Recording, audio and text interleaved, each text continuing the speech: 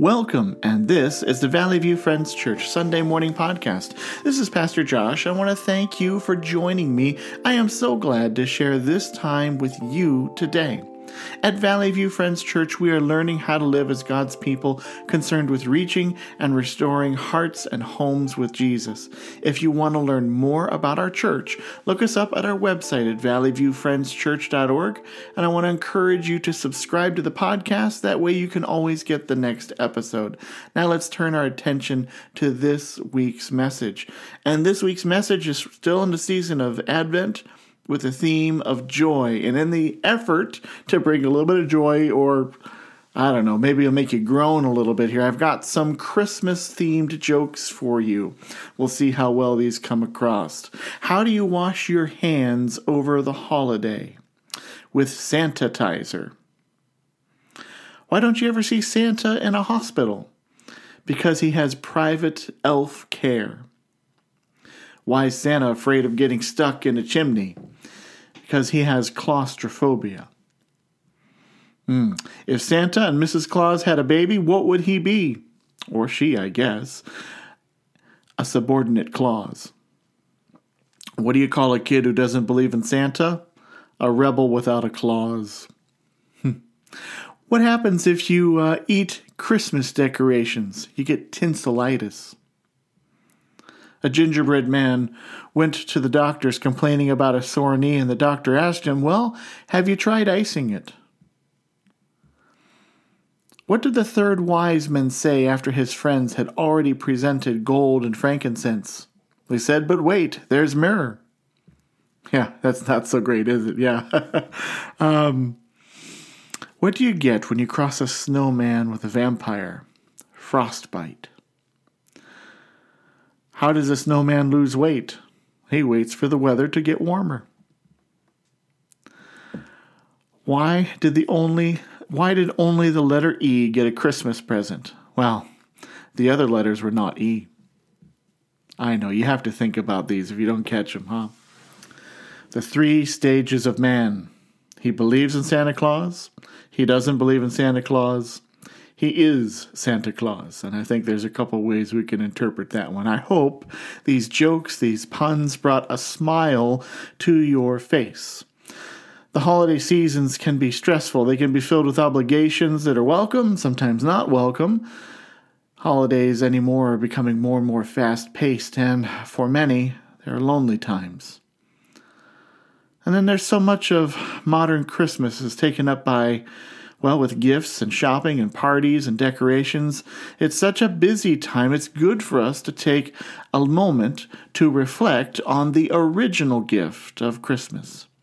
The truth is that the gift that God has given us through that first Christmas, His Son Jesus, that gift surpasses anything we might try to manufacture with holiday traditions. Even the themes of Advent that explore and reflect over that we explore and reflect on them over the holiday season, those themes, peace, hope, joy, and love, even those themes have their limits without Jesus. We need to remember that Jesus is not the one who brings peace. Well, He's not just the one who brings peace. He is peace itself. He's not just the one who brings hope. He is hope itself. And He's not just the one who makes joy. He is joy itself. And so today we're going to talk about joy. And I realize that joy can be a difficult topic. So we need to couch joy within the one who is joy itself. But I realize joy is not easy. And for some, the joy of Christmas seems very artificial. How can gift giving and holiday shopping and busy schedules and binging Christmas movies be joyful? These things can be fun and exciting, but once you remove Jesus, joy Himself, there's a limit to the authenticity of the joy of the Christmas holiday. Not only is there a limit to how much joy you can experience at Christmas without Jesus, but Christmas can become a burden without Him. Jesus, as I said, is joy Himself. And when we ask Christmas traditions to be our joy instead of Christ, we're asking the holidays to produce something that is impossible without Jesus.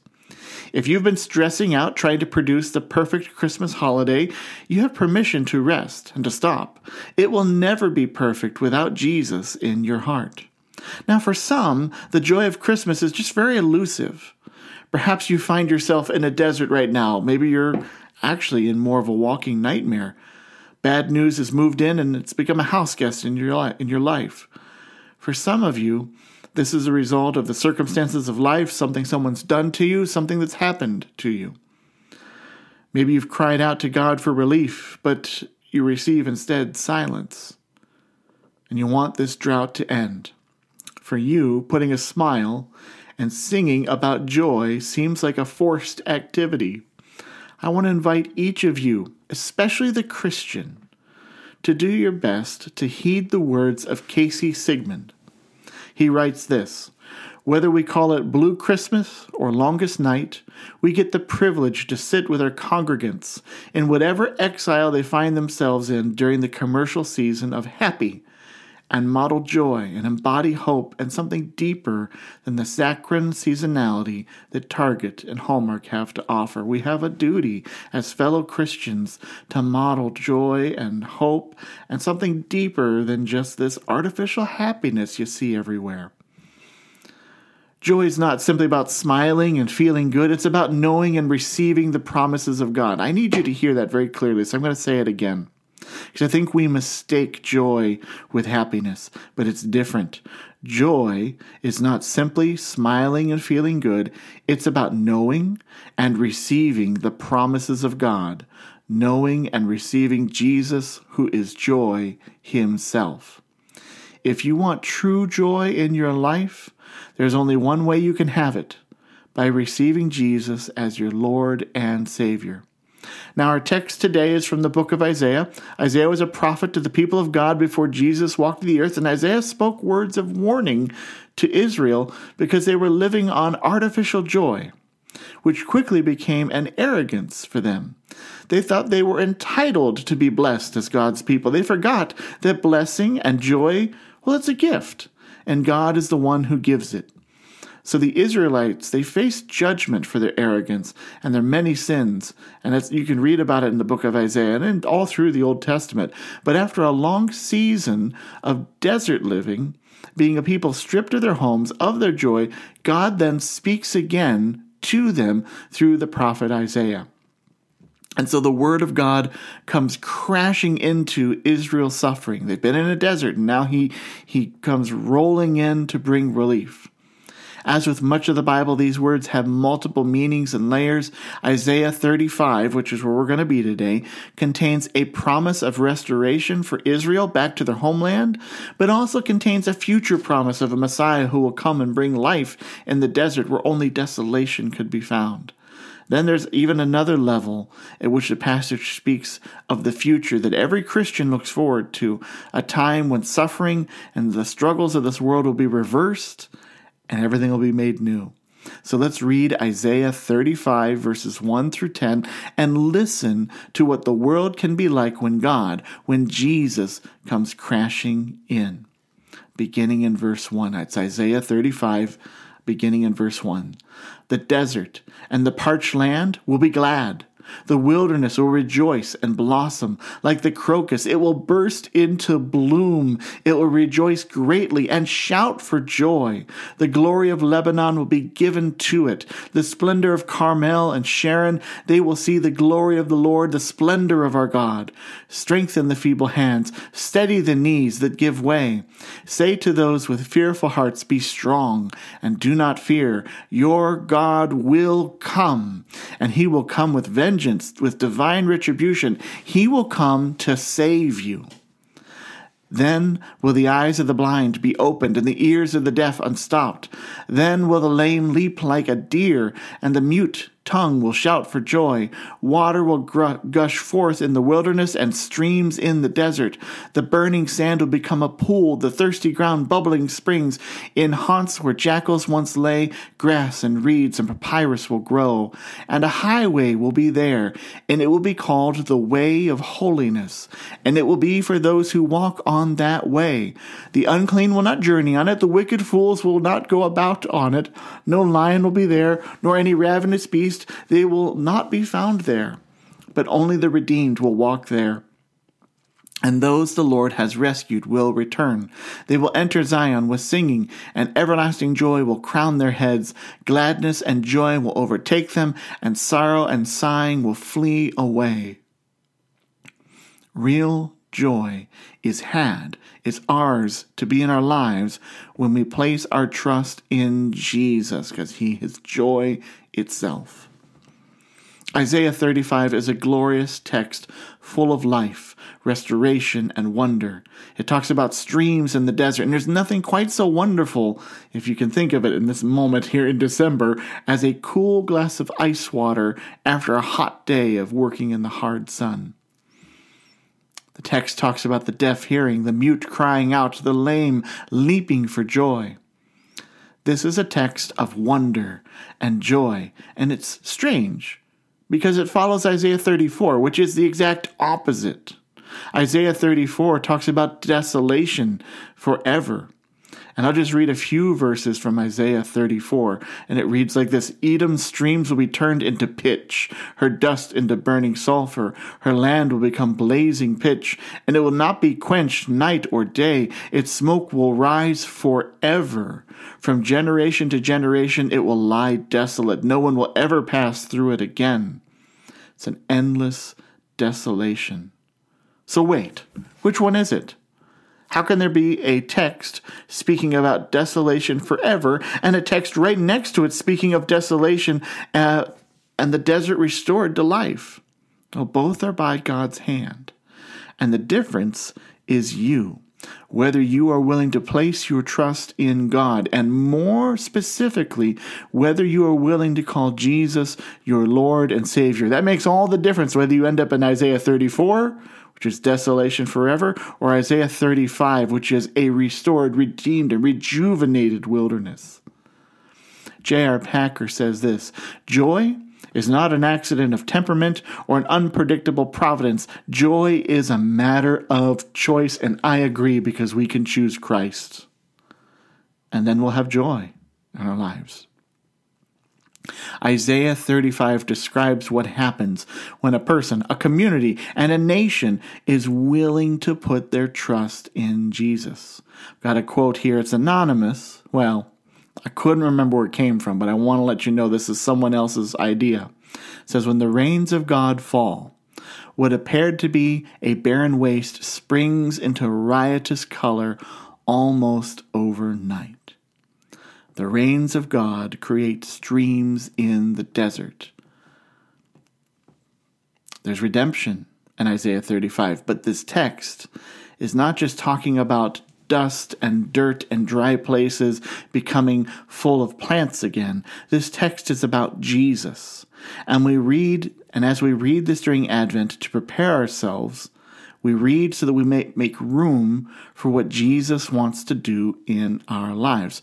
Remember the story of the first Christmas. You think of that line, well, there's no room in the inn. And we're like that today. We're busy, we're burdened, we are swarmed over with obligation. We hear about Jesus and we think, oh, he's well and he's good. We want him in our lives, but we never make room for him in our lives. And so the challenge for you is, will you make room for Jesus in your life? Giving time to Jesus, giving your mind to Jesus, getting rid of something that you have to do, or that you think you must have in your life, getting rid of something to let Jesus in. But as I ask you to make room for Jesus, think of Isaiah 35. Think of the streams in the desert, bringing life to where there is only death, bringing abundance to where there was never enough. Now think of the ways Jesus describes himself. or the miracles that he performs in the Gospels, because you will hear Isaiah 35 in the ministry of Jesus, and you'll realize it's good to make room for Jesus, because Jesus will bring life and blessing and abundance and joy into your life. Let's think of the ministry of Jesus for a moment. There's a time when Jesus speaks to a Samaritan woman in the Gospel of John. You can go to John chapter 4, verse 14, and it reads, "But whoever drinks the water I give them, they will never thirst. Indeed, the water I give them will become a spring of water welling up to eternal life." That's living water. That's a stream in the desert. Jesus meets with some fishermen who are experienced, and they've experienced an empty night of fishing. And catching nothing means they won't be able to support their families for that day. And we read these words in the Gospel of Luke, chapter 5, verses 4 through 8. And it says, "When he had finished speaking, he said to Simon, 'Put out into deep water and let down the nets for a catch.' Simon answered, 'Master, we've worked hard all night, and we haven't caught anything. But because you say so, I'll let down the nets.' When they had done so, they caught such a large number of fish that their nets began to break. So they signaled their partners in the other boat to come and help them.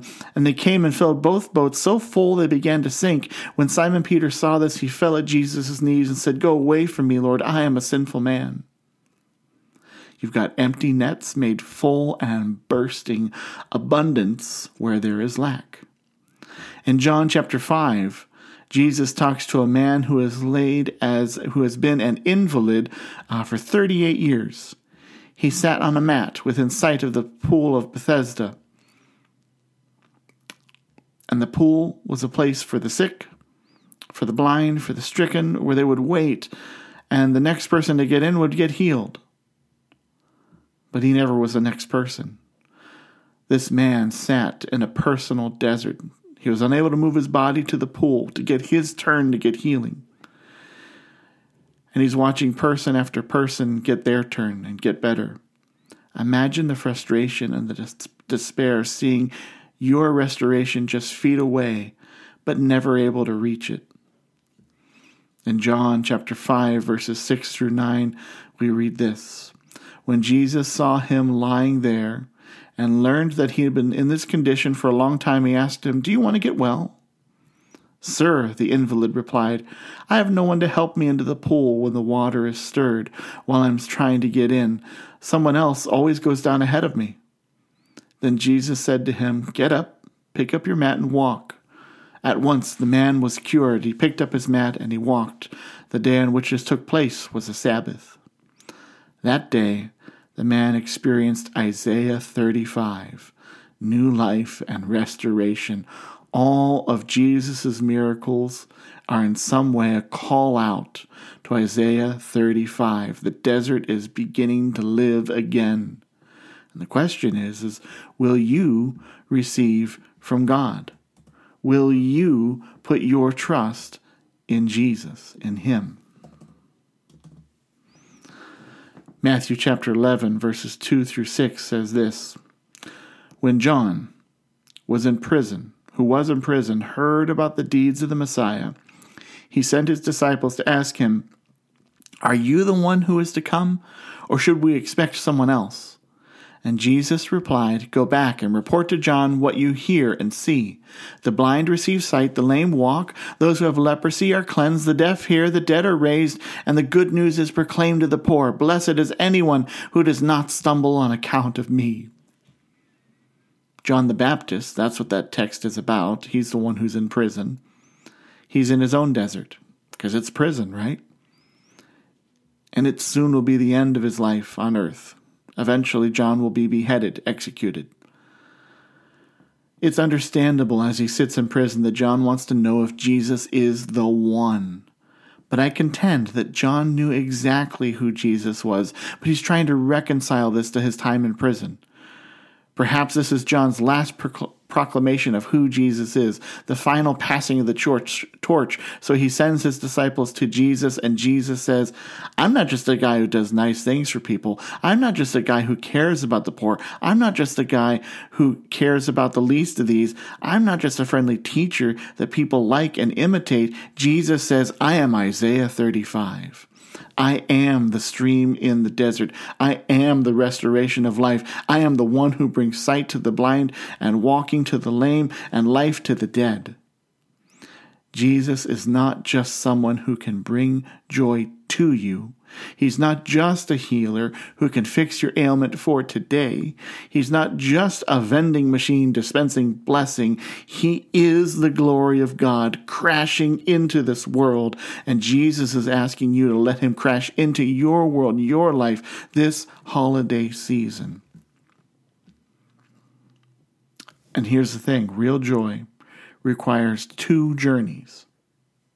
If you want real joy, it's going to require 2 journeys. The good thing is we've got one we have to do and God does the other. The first journey is that God comes to us, and the second one is that we go to God. And Isaiah does contain 2 journeys.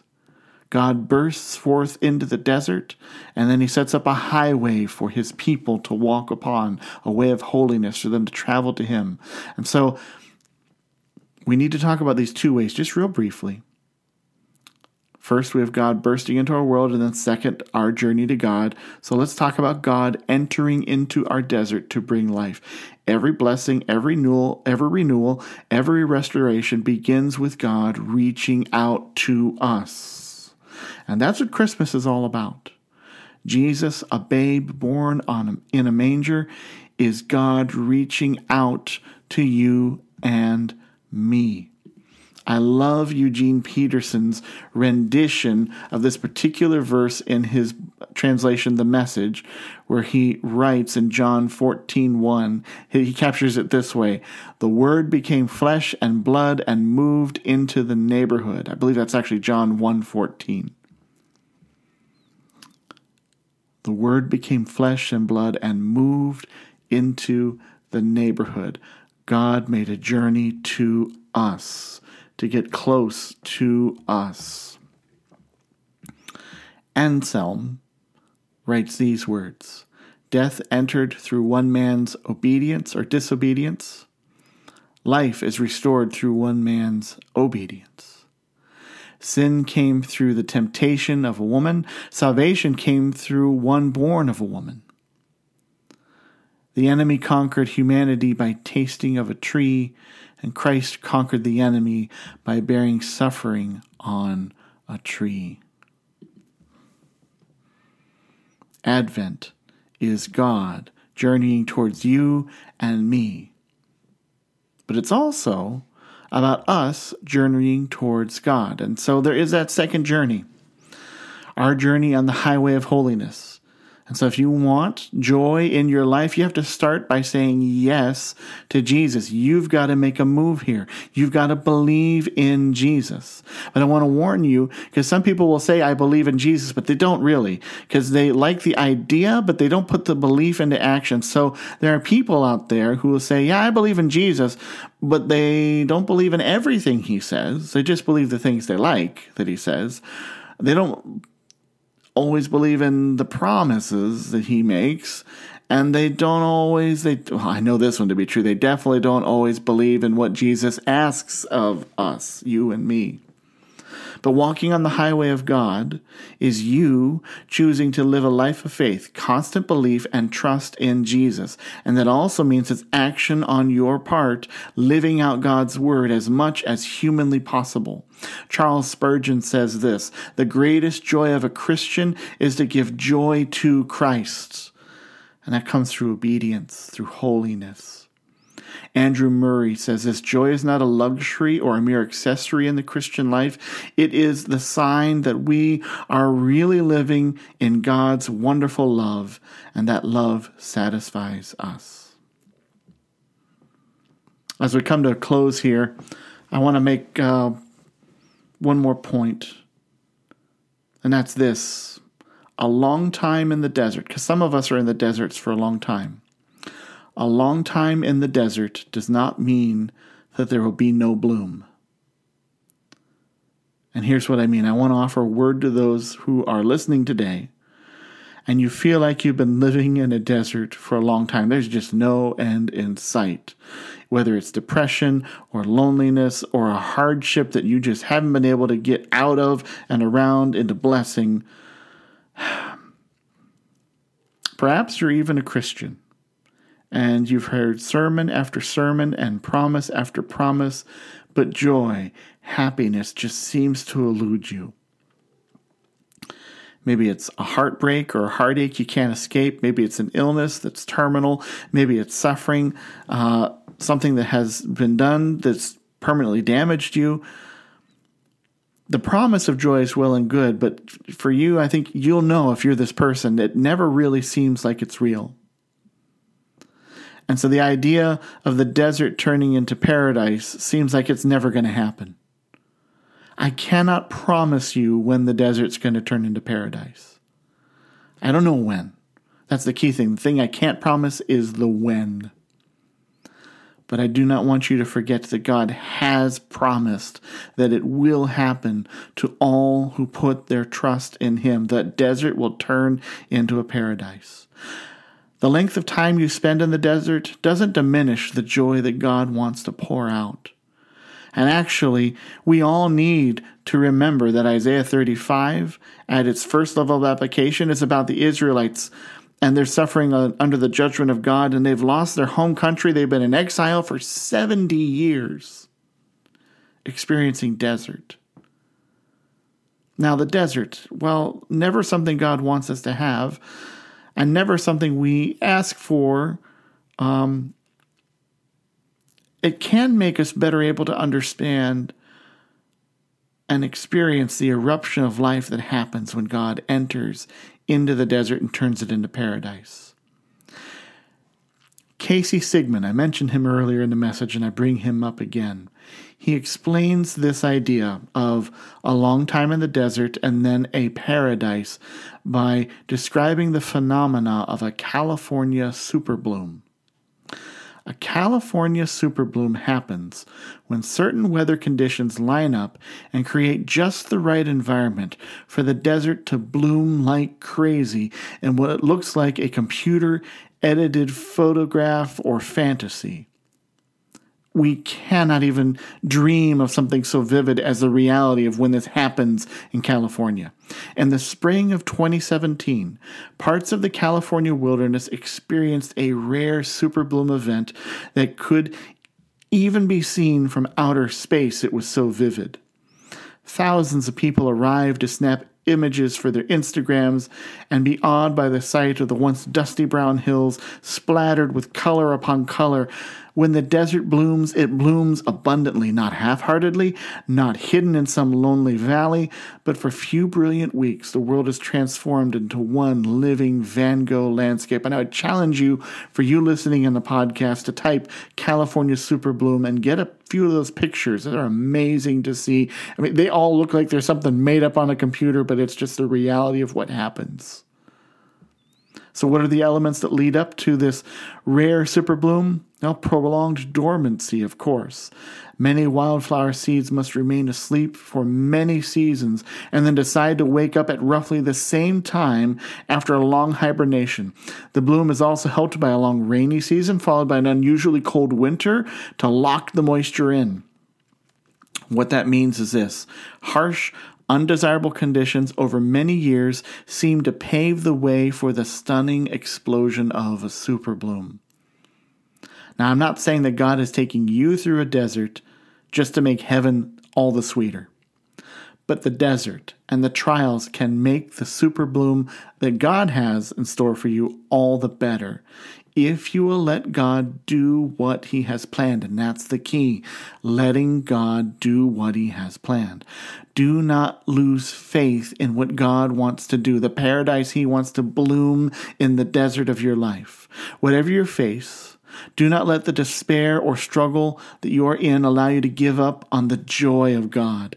And what God has promised is far greater than any photograph of flowers in the desert can portray.